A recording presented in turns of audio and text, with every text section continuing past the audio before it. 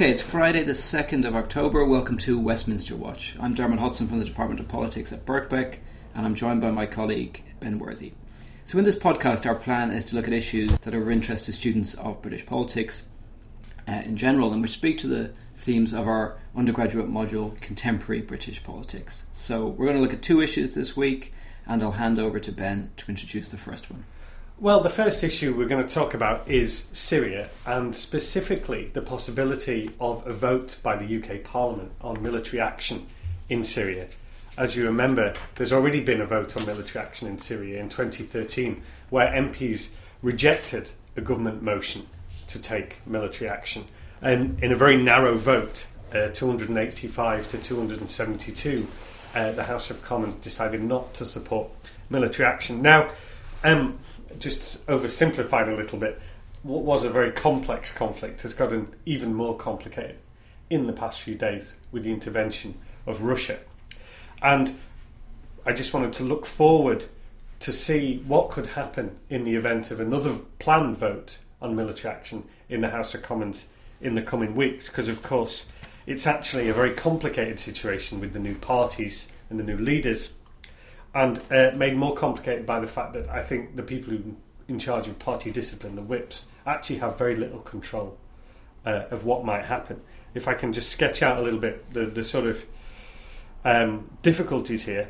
On the one hand, you've got the Conservative Party under David Cameron. Now, most of them, their attitudes towards military action are unclear, but there is a current of thought on the backbenches that want to hear more details about why exactly Britain should intervene and what exactly it would be designed to achieve. And they're led by an MP named Julian Lewis, who gave a key speech in the last debate in 2013 and is chair of a select committee. Against them is the Labour Party, of course, and here things get even more complicated because it seems that the new leader, Jeremy Corbyn, is generally against military action in Syria. The Labour Party's view within Parliament is unclear, but it's quite likely that what would happen was there'd be a free vote and there would be no party discipline for Labour. So Labour MPs could vote for or against as they wish rather than as their party tells them.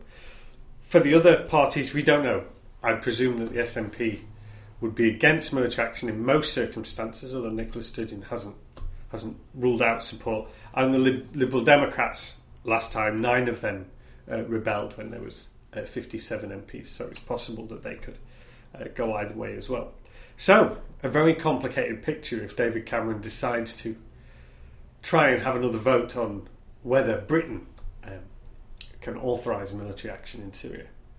I guess what interests me about the case of Syria from a kind of domestic politics point of view is the very fact that we're talking about Parliament having any role, because traditionally this has fallen under the royal prerogative, right? So this is a power of the Crown exercised through the executive with very little role for Parliament. In other words, it's really up to the Prime Minister of the day and his or her advisors to decide upon military action. And what we've seen in recent years, particularly since the Iraq War and the very controversial vote surrounding this, is the emergence, the very British emergence of a messy set of constitutional norms that suggest that Parliament should be given some sort of role in this area.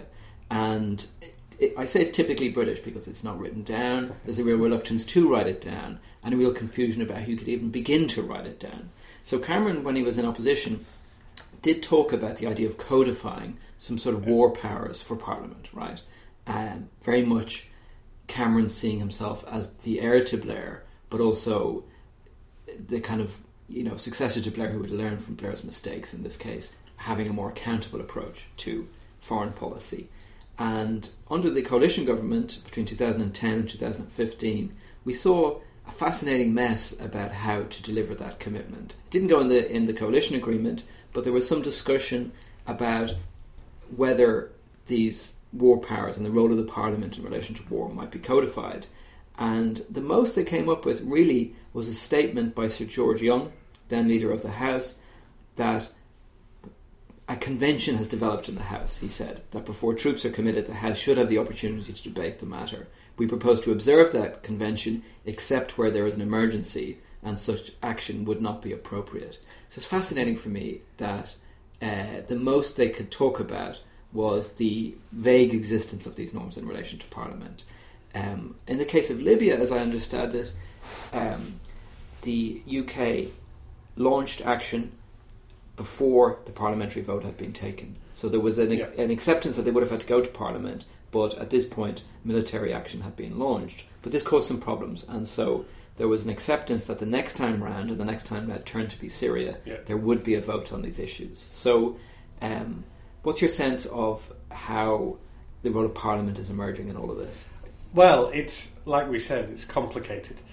It seems to be that if the opportunity is there, Parliament can be made and asked to vote on military action. And then it gets even more complicated in two ways. Firstly, David Cameron was very keen to be very explicit in 2013 that the vote, that he would abide with the vote of the House of Commons. Now, what he's trying to say there in the subtext is he doesn't always have to. So it might be that a Prime Minister can just use the vote as a kind of consultative issue. Even some of the votes over the Iraq in 2003, it wasn't entirely clear how consultative or whether they were going to be binding on the Prime Minister. And interestingly, it's still in the gift of the Prime Minister to decide what he or she then does with that vote. And then it gets all the more complicated, as you said, with George Young's comment that unless it's an emergency.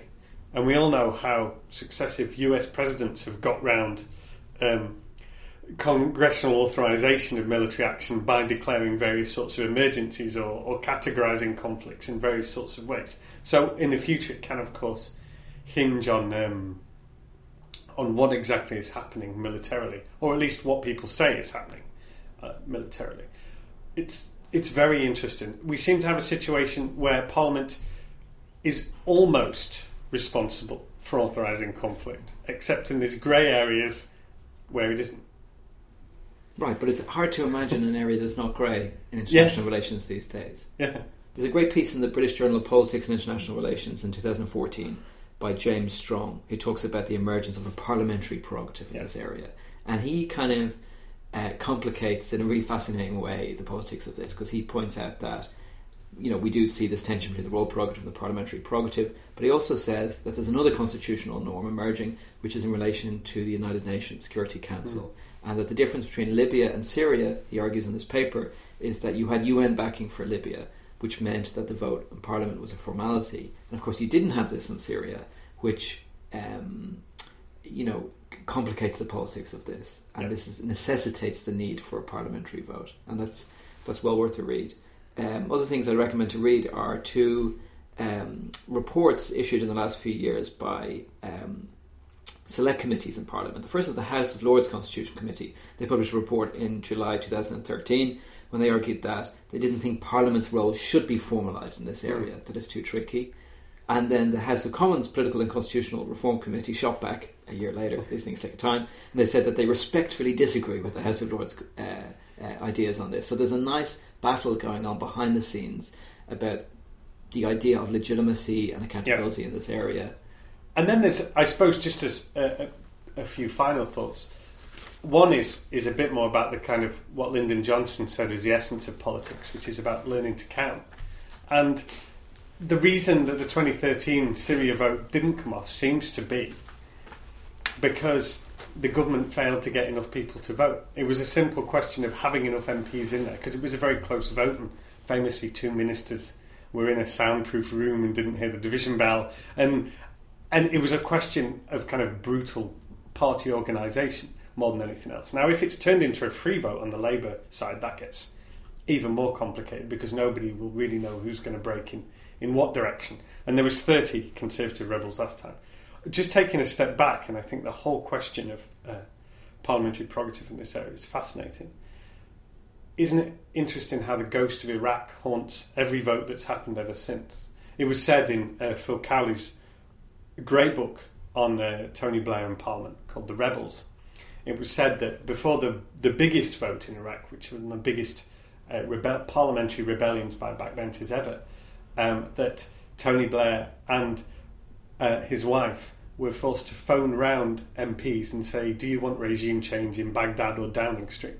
It came so close that they had to persuade people through the possibility of Blair's resignation. And it's interesting how the issues of the UN, the issues of whether there's a plan in place, who's going to put that plan in place, that we can't just intervene militarily, but there needs to be some sort of process. Interestingly, Julian Lewis and some others were asking but will the process, the peace process that comes into place now be controlled by Russia, which will be a huge question. And I find it fascinating, particularly with Parliament, how things that have happened in the past continue to flow into things that happen in the future. I wonder how many wars it will take until we've kind of forgotten the influence of Iraq on this.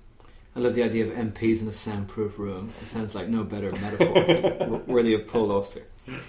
Okay, so I wanted to move to our second topic, and our second topic is John McDonnell's speech at the Labour Party conference. John McDonnell being Shadow Chancellor and also an alumni of the Department of Politics at Birkbeck, whose career we're following with much fascination at the moment. This was a big speech and a fascinating speech, and I guess I wanted to think about it on a few levels, but just to begin with a kind of political level, McDonnell gave a very kind of professional speech and surprisingly professionalised, and there was a lot of talk about using auto cues and even the shape of the speech, if you look at it on the text, is very Blairite with its one sentence paragraphs, and it's broken up in a way that just kind of struck me as a sign that already the kind of amateurism of Corbyn's revolution is beginning to change slightly. McDonnell billed this as a speech about straight talking, and he kind of returned to this notion several times. It seemed to me to be anything but, right? It seemed to me that he was not straight talking, but talking to quite disparate audiences. One of those audiences, of course, was the base, right? In this case, the left of the Labour Party that catapulted Corbyn and McDonnell to power. And there was plenty in this speech for the base. There was references to the 1%, of course, that being part of the slogan of the Occupy movement. There's a sense in which New Labour is being occupied by some on the left at the moment in a fascinating way. A reference to neoliberalism, very much the language of the left, the way they talk about economic ideas. There was an extraordinary sign-off on... There was a one-word paragraph at the end of the speech, solidarity.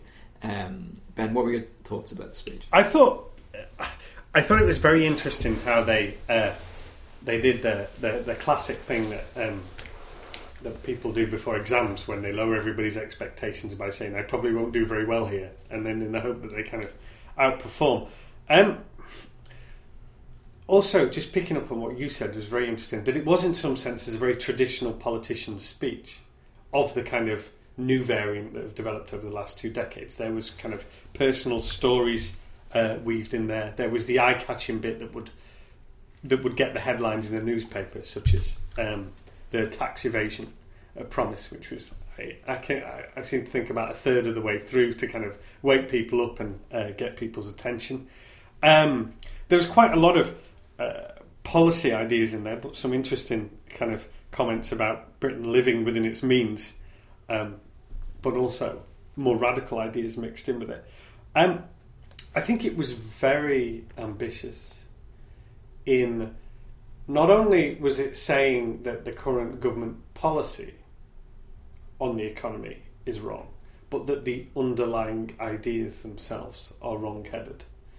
And here it's not just a kind of challenge to the what the government have been doing for the last 5 years, but in a sense, all of our thoughts about how economics has worked, probably since Thatcher, if not before. So it was very strong and very ambitious, and I did love the socialist flourish at the end with the solidarity.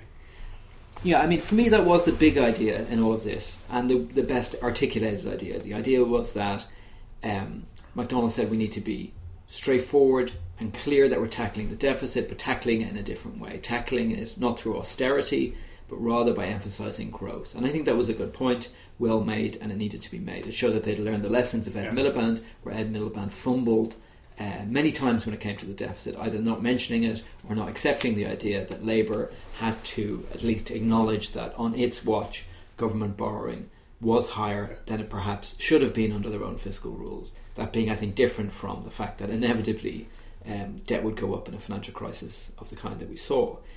I thought the real problem in this speech, and it wasn't a particularly new one, I think it's familiar to opposition, is that it offered no real sense of how growth could be achieved. I mean, I think there was an emphasis on these magic invisible levers of growth, but he didn't really offer very much in the speech about what that meant. I think he did a good job of showing he wasn't a deficit denier, but he kind of portrayed himself a bit as a growth fantasist. You know, you talk about growth, you talk about the need to grow your way out of a deficit, but then you lead on tax increases, right? Not tax increases of the traditional sort, you know, the old idea of cracking down on tax evasion. Yeah. That's what you do when you're in trouble in terms of your ideas for revenue raising and you don't want to talk about income tax. There was some serious red meat thrown there to the left on the party by talking about getting tough on Starbucks and Amazon. But where's the growth going to come from in this plan? You know, there was vague talk of expenditure, talk of development, investing in infrastructure, but really not that much there. And I think there's a real bind for McDonnell and for Labour more generally. The fact is that growth is reasonably buoyant in this country as it stands. The problem is that debt is reasonably high, around 90%, and that's not started to shrink yet. But if we were to continue with growth such as this, and it's a big if, then we will grow our way out of a deficit. And I wanted to talk also about governance terms, because that's where I thought the speech was at its most interesting in a way. You had the politics of communicating to, on the one hand, the left and financial markets and the broader public on the other. You had this policy discussion about growth, but you also had some really, at least to my scholarly mind, interesting elements on governance. What were those elements? Well, there was talk of turning the Department for Business, Innovation and Skills into a powerful department for economic development. For me, this was really about a warning shot to the Treasury. It was about saying to the Treasury, you've got to start taking our ideas seriously. You've got to be aware on some level that when we're in government, we're going to want a shake-up of ideas. This is very reminiscent of Thatcher in 1979, who saw the Treasury as terribly Keynesian and started to build her own machinery of economic policy making in 10 Downing Street with Alan Walters as her advisor. So the Treasury was, I guess, suspicious of this speech, was my guess, and they should have been suspicious when McDonnell came to the line that he was going to appoint Lord Kerslake to conduct a review of the Treasury. I mean, this is great stuff, right? It's really saying, look out, Treasury, you're in our sights here. There was a big question about whether or not, and we talked about it in last week's podcast, whether we might see an end to the idea of central bank independence. And we won't on the basis of this speech. What we will see, potentially, is a change to the bank's mandate to cover growth, employment and earnings.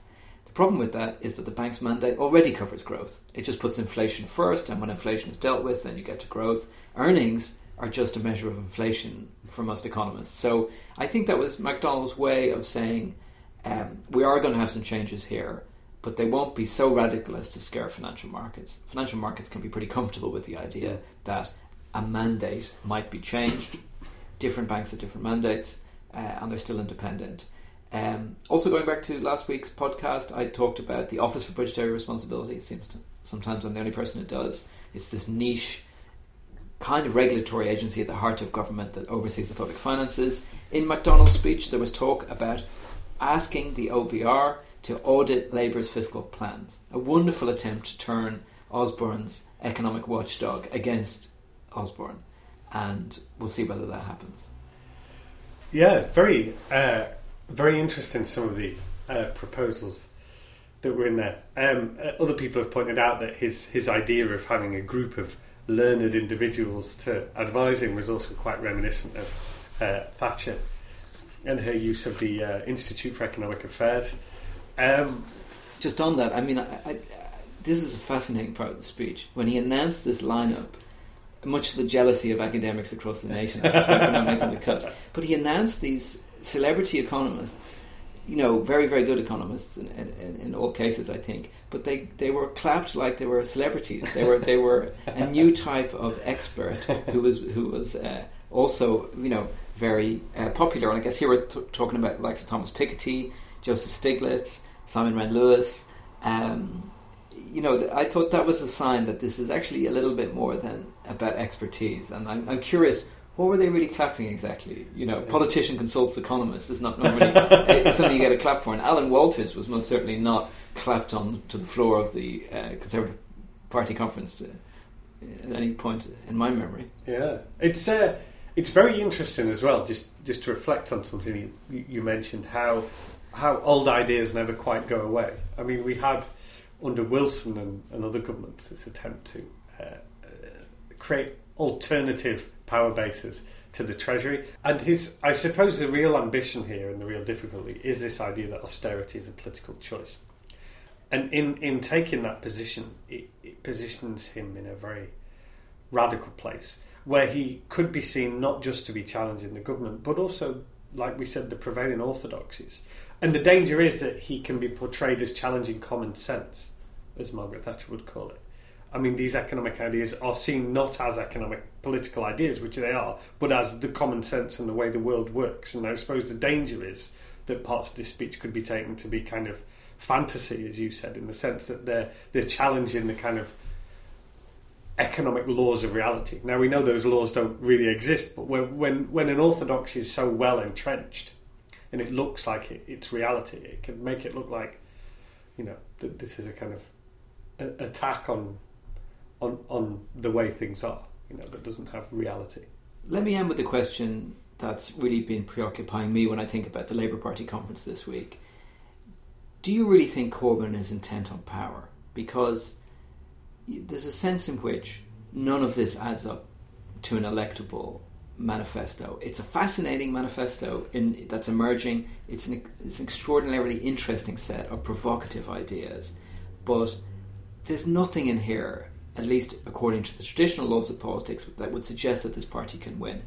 And yet, we do see a kind of toning down of the rhetoric. There was a sense in which this speech was set out as being not as radical as you might expect. So what's going on here? I mean, I'm torn myself between wondering whether Corbyn thinks he's going to get a few years from this and that will be an extraordinary moment for him to put out new ideas, a lot of them, some of which might stick, and then that might be taken up by a different generation.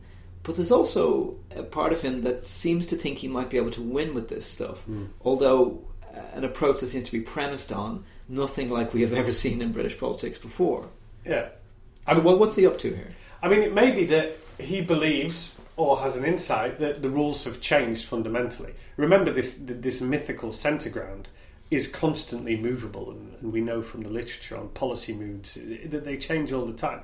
And maybe his hope is that the centre ground, will no longer be the centre ground. As somebody was wrongly quoting Andrew Marr as inventing the phrase "the centre cannot hold." It was William Butler Yeats, for the record. So it may be that he has a sense or a hope that he can change the conversation, change where the political centre lies. I suppose he's caught, isn't he, in leadership terms? And I'm caught between assessing him on two levels. The first thing is there's a long way to go to the next election. There's 5 years. That's a long time. And no party necessarily needs to set out clear ideas, but just set out a broader sense of where you're going. And there's a fascinating book called The Political Brain, which looks at how people interpret what politicians say, kind of on an emotional level rather than on a symbolic level, rather than ever knowing about policies. But on the other hand, to be a bit more Machiavellian, Corbyn has a very short amount of time in which to stamp his own image and idea before other people do it for him. Other people who don't support him and don't want him there do it. And so I think it's caught between this, why not play the long game versus, the time window is closing in. And if he doesn't put a stamp on his leadership with it, people always talk about the partly manufactured clause 4 moment for Tony Blair and other things, then somebody else will come along and define him for them, at which time, he'll be trapped perhaps into an image he doesn't want. So the short answer is I don't know. But it's hard to decide if there's some special insight there, some insight or idea going on, or if, perhaps, as a new team in charge of a party, they're just working around to getting ideas out there. So lots of work for that Economic Advisory Committee to do. Okay, thanks Ben. Stay tuned for more Westminster Watch.